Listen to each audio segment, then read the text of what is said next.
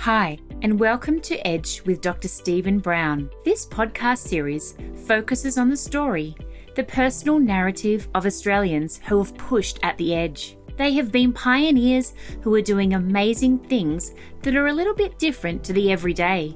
Sometimes their stories are told and well celebrated, and sometimes these stories are reasonably well hidden. Dr. Stephen Brown is a highly regarded leader in the education sector both in Australia and internationally. He is the Managing Director of the Brown Collective and has a strong interest in people and getting to know their stories. He has developed this podcast series to introduce you to some of Australia's finest citizens. Welcome everybody to this latest episode of Edge. It's my fabulous and great honour to welcome one of Australia's finest, Bev, or Beverly Brock. Bev, well known obviously as the former partner of Australian icon Peter Brock.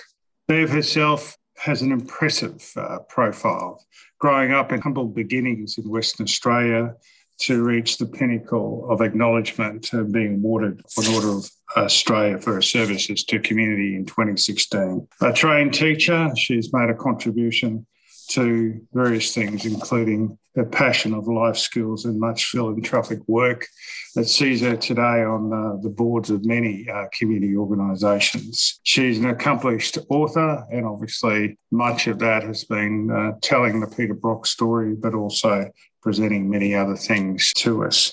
Welcome, Bev. Thank you, Stephen. That's a very impressive. It makes me feel, is he really talking about me? Because that's not how I see myself. Well, how do you see yourself, Bev? Just somebody who, had my feet on the ground, simple upbringing, and wants to see the world a better place. I mean, it's just, as a community, we all try and do our best. And I think my childhood, because we were in isolation, if we didn't look after our neighbours, nobody else was going to. Nobody knew we existed. So that sense of community is just part and parcel of who I am. And the fact that I ended up living a life that I could never have ever imagined sort of doesn't change that instinct of who you are. And Peter was the same. We had a very similar childhood. And so to be eventually in a position where you can actually contribute in a meaningful way to a community, that's how you see yourself, just somebody else in the community doing what they do to the best they can. So many of our presenters or subjects on this podcast have talked about this strong sense of giving back and community. So take us back to your formative years or early years in the tiny collection of houses, I guess, in Western Australia. So what was that like? It was idyllic. I mean, we didn't know the rest of the world existed. We were self-sufficient, essentially. You had to be, because there were no corner shops or anything. We had, on the rare occasions when shopping was done, it meant catching the draft horse, hooking it up to the cart, a very agricultural cart, to go into the nearest shop and buying, a 50-pound bag of sugar and a 50-pound bag of flour. Other than that, we had your chooks and I used to milk the cows before and after school. We grew vegetables. We had an orchard. It was a very simplistic life. We did have a bush telephone, but no power, no running water, horse and cart. But there was no alcohol. There was no drugs. There was no family violence. There were none of the things that our kids today have to deal with. We looked after the neighbours. They looked after us. If, whatever you had in excess was on the back veranda, and neighbours could come and collect it if they needed it. And if you killed an animal for meat, we had no refrigeration, the old Coolgardie safe. So you couldn't use all the animals, so you shared it with the neighbours, and then they'd kill and they'd share it with you. So it was that idyllic childhood where there were no fetters. You went out and started playing early in the morning. You came home when the sun went down. Nobody worried about you. It was just... And if the world went to mush right now, people of our generation would be able to get by. The kids today wouldn't, because they have no idea about being self-sustainable. Yeah, we'll weave through the whole sense of community and life skills and stuff that's obviously been imbued in you from a very young age that you continue to contribute to. You're a trained teacher, Bev, home ec, special education, and taught science for most of your career. How did you find yourself into teaching? For me, we had a one-teacher school in a church hall, and they were short one kid. You had to have 12 to keep the school open. And this particular year, they only had 11. So it meant closing the school down. So they scoured the district. I was the child nearest in age, 12 months younger than I should have been, but got to go to school, which was fantastic. Now, unlike my siblings, for some reason, I loved learning. I never missed a day of school. It got me away from three unholy brothers because then, it was post-war, shortage of teachers. I was awarded a scholarship. Nobody discussed it with me, but somehow I got it, which paid for my final schooling. And it then meant Teachers College, you had to agree to teach for 3 years. So at the time, I was more home ec than anything because I had cooked and helped raise my siblings. It was just the way it was back then. But in order to become a home economist, you had to do physics, chemistry, bacteriology, nutrition, a lot of science subjects. It wasn't like people see today as teaching kids to cook and sew. So my early years were teaching in country schools where I taught everything. It was art, maths, whatever. And night school, you taught at night school. So I very rapidly found that teaching home ec was not for me. I enjoyed the skills, but I didn't enjoy teaching that side of it. And science became it. So when I ended up in Sydney, I was teaching in a boys' high school at Janelli and teaching science. And that I loved. They gave me the bottom class of the special kids and the top class. So I had a passion for seeing kids who really struggled with learning. I never had a kid fail their school certificate or high school certificate in science. And I realised that they were the ones who had a passion for learning if you took the right tack. So I ended up doing special ed in Melbourne Uni. But by then, I've got my own kids and I suddenly understand that everything I'd been taught about child psychology was rubbish because it's all theoretical and not real once you have your own kids. And so I started teaching life skills in the local community, and so be it. That lasted for about 20 years. Take us to when you're 21. I think by my research tells me that you had a water skiing accident. Well, I was teaching in a place north of Perth, and I had to help one of the girls out. We were the only single females for a big distance, so we were in high demand. But she suddenly found out her boyfriend was coming up from the city for the weekend. So I had to take over her on her date, which was a farm. You couldn't get in touch with the farmers out on the stations, no mobile phones, a lot of them didn't have phones. And so I went out with a guy that I didn't know. He was meeting friends to go water skiing in an inland lake just out of Three Springs. And I dived in the water, hit my head on a submerged sandbank, was in trouble, broken neck, crushed 2 vertebrae, damaged 5 spots in the spine, and was life-changing. I was exceptionally fortunate. I was told I'd probably never walk again, live in a wheelchair, never have kids, never play sport, blah, blah, blah, blah, blah. I was always pretty headstrong, and I thought, well, they're not in my body. They don't know what I'm going through. So I worked very hard at not being all the things they said, and obviously I'm not. But it took its toll. A long time of struggle. When I was teaching in Sydney, I was losing the use of my arms, couldn't write on the blackboard. So back in a collar, all of those things, that you do. But what it did at 21 gave me a whole new appreciation for health and well-being, because before then I was a keen sports person. You take your health for granted. But suddenly everything, diet, exercise, all of those things become paramount in your life. And so it's life-changing. At 21, to have that wisdom.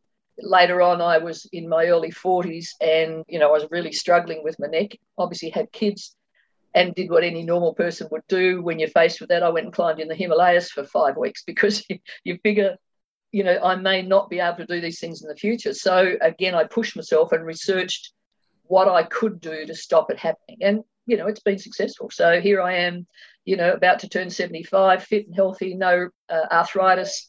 But it's one thing you constantly work at. You watch what you eat, you make sure you exercise, you do get your headspace right. And I guess I'm one of the fortunate ones. So, that's my life in a nutshell. Tell me the day that you met Peter Perfect. The day that you met, for us males, we've got a sense of envy in terms of Peter Perfect, iconic racing driver.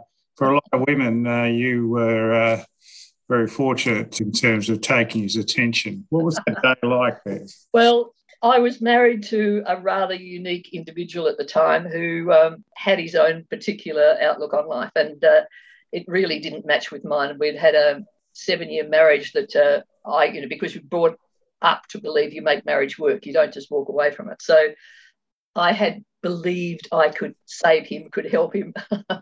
His best mate was Peter's race mechanic, and at that stage, Peter was early in his career.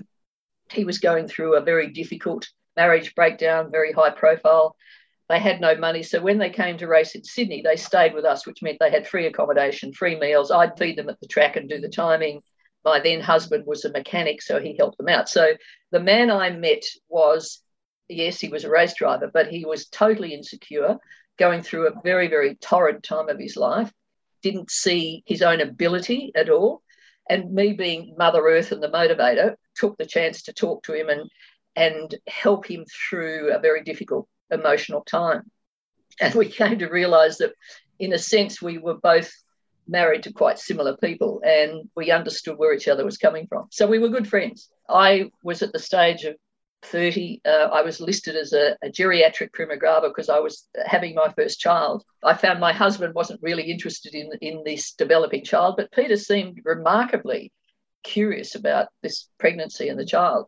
My then husband was having problems, and I said to him, any of these problems, once the child's born, I'm out of here, which is what happened. I walked out with a 6-month-old child, and at that point in time, Peter admitted to me how he felt about me. So I ended up with a man that I saw as insecure, with enormous potential, had no idea what he was capable of.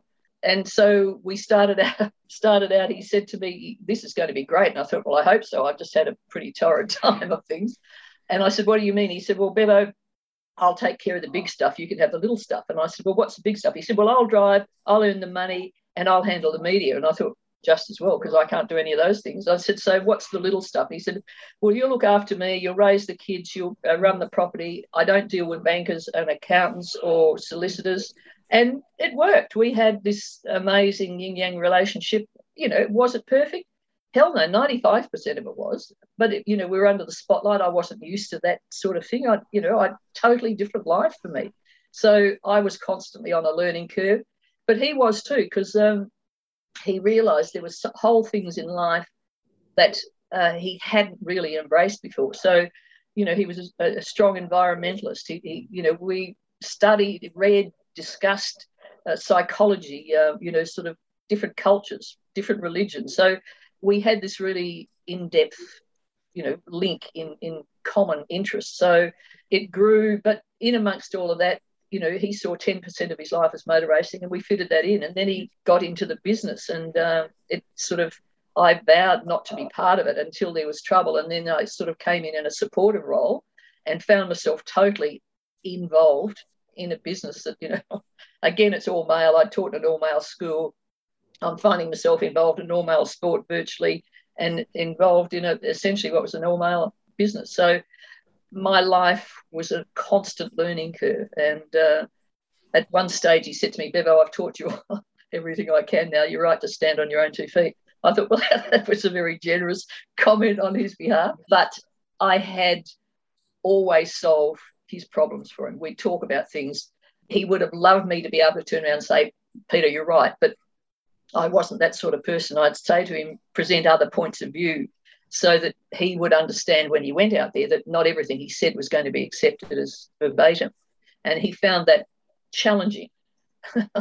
So he had to learn a lot of things about, how other people thought, and be tolerant and all of that sort of stuff. So between us, our life grew in enormous ways. But we shared a passion for the community.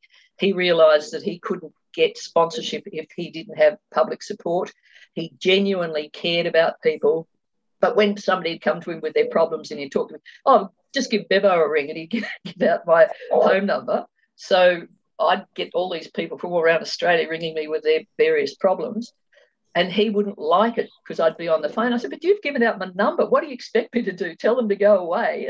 It was sort of this constantly challenging growth curve, but it was great. So What made Peter Perfect, the driver? I've heard you reflect on him and observationally a continual drive to, pardon the pun, to be better, to find that extra. Was that Peter Brock? Absolutely, totally.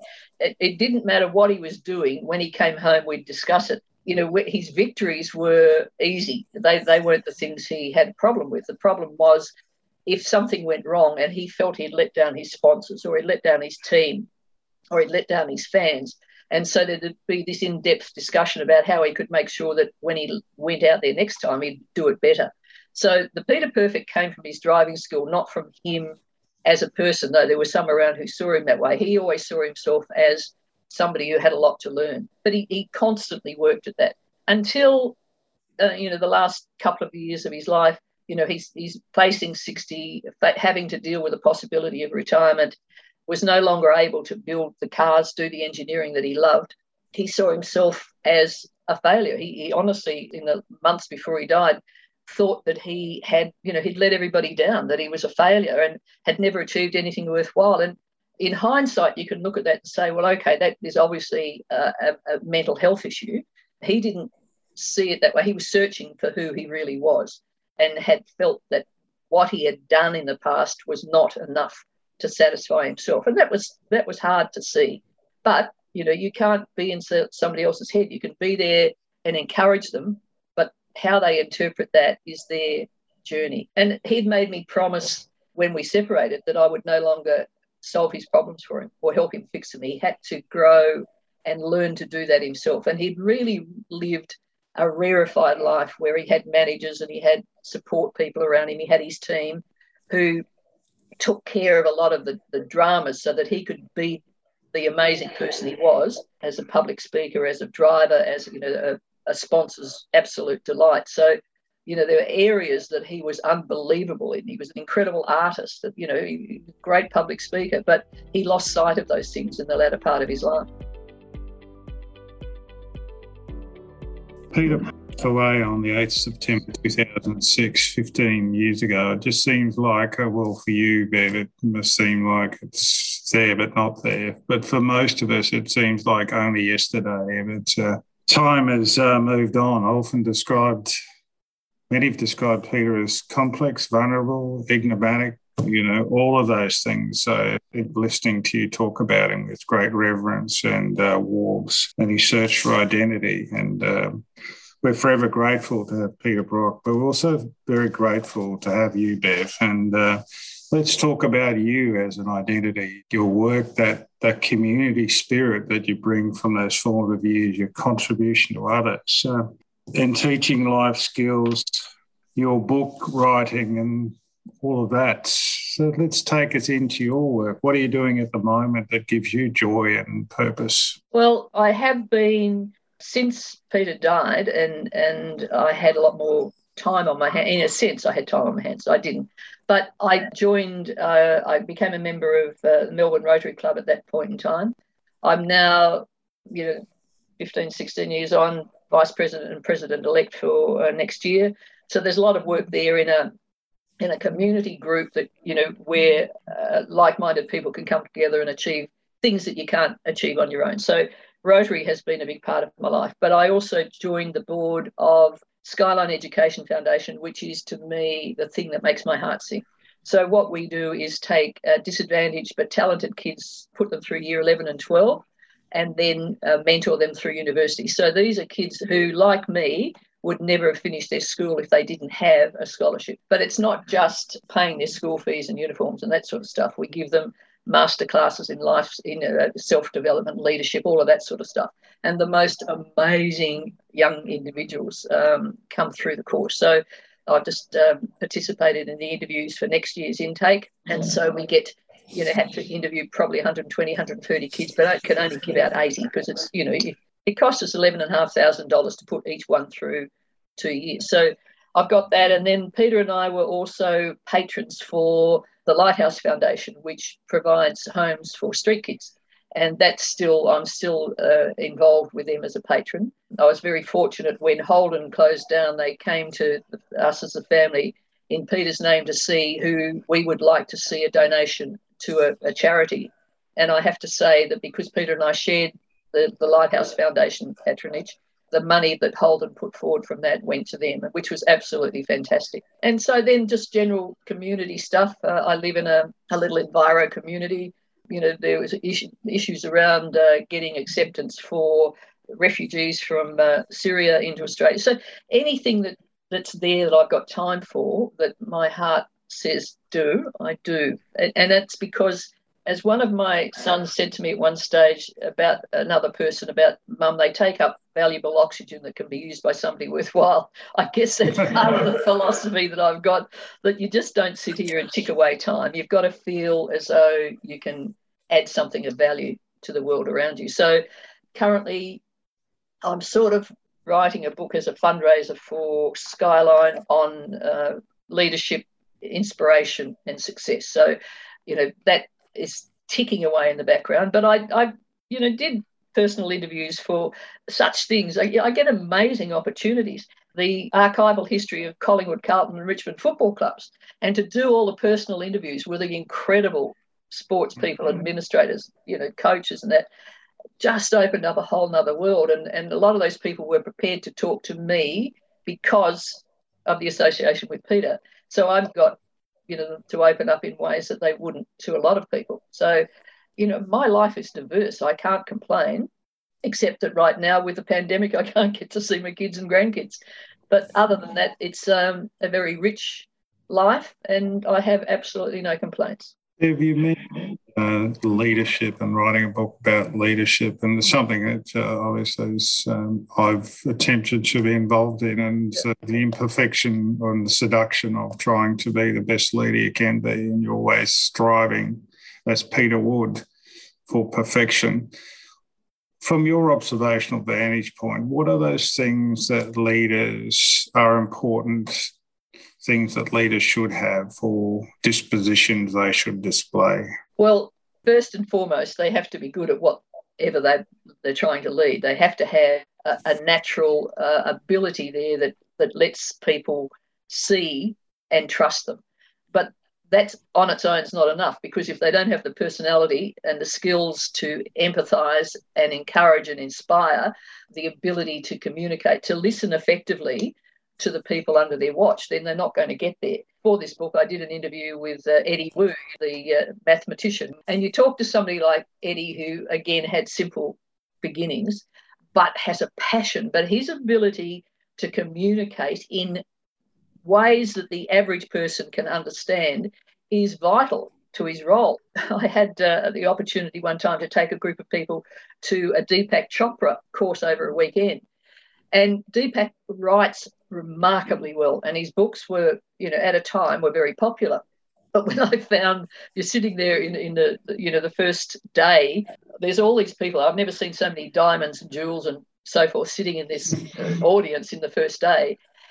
But when he spoke with this very educated, knowing-all approach, very elevated language. And you sit there and think, most of the people there were sitting there thinking, what the hell is he talking about? And at the end of the day, they had paid thousands for that weekend, and a lot of them never came back the second day. And you sit there and think, what is it? The man is an incredible leader. He can write, but didn't have the ability to talk at a level that engaged people who were wanting to learn. So to me, it's like seeing Peter as a driver. He stood apart because he was more than a driver. He was more than an engineer. He was more than a team leader. He was a person who cared about people. He could handle the media. He had a complete package that made him stand apart. There are a lot of other guys out there who were good drivers, but didn't necessarily have all those extras. And to be a top leader, you have to have far more than knowledge in your area of expertise. You have to be a complete person.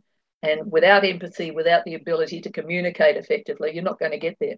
That sense of being empathic, your sense of giving, your sense of purpose, your contribution to others, and your absolute authenticity and warmth just so connects with me and so connects with so many other people. We are so grateful to have you and the work that you continue to do on behalf of so many. Any final comments that you'd like to make, Bev, for our listeners or to this particular podcast? Look, for anybody, people don't understand their own ability. I mean, a lot of life skills is about reaching your goals. Well, as a kid, I could not possibly have dreamed of the life I would live. It didn't exist. We had no books. We had no television. We had a radio that Mum listened to Blue Hills on. It doesn't matter where you come from.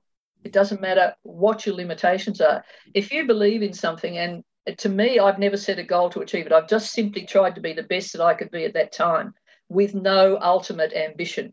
And one of the things I found in climbing the Himalayas is there's many paths up the mountain. It doesn't matter how you get there. When you get there, the view's the same.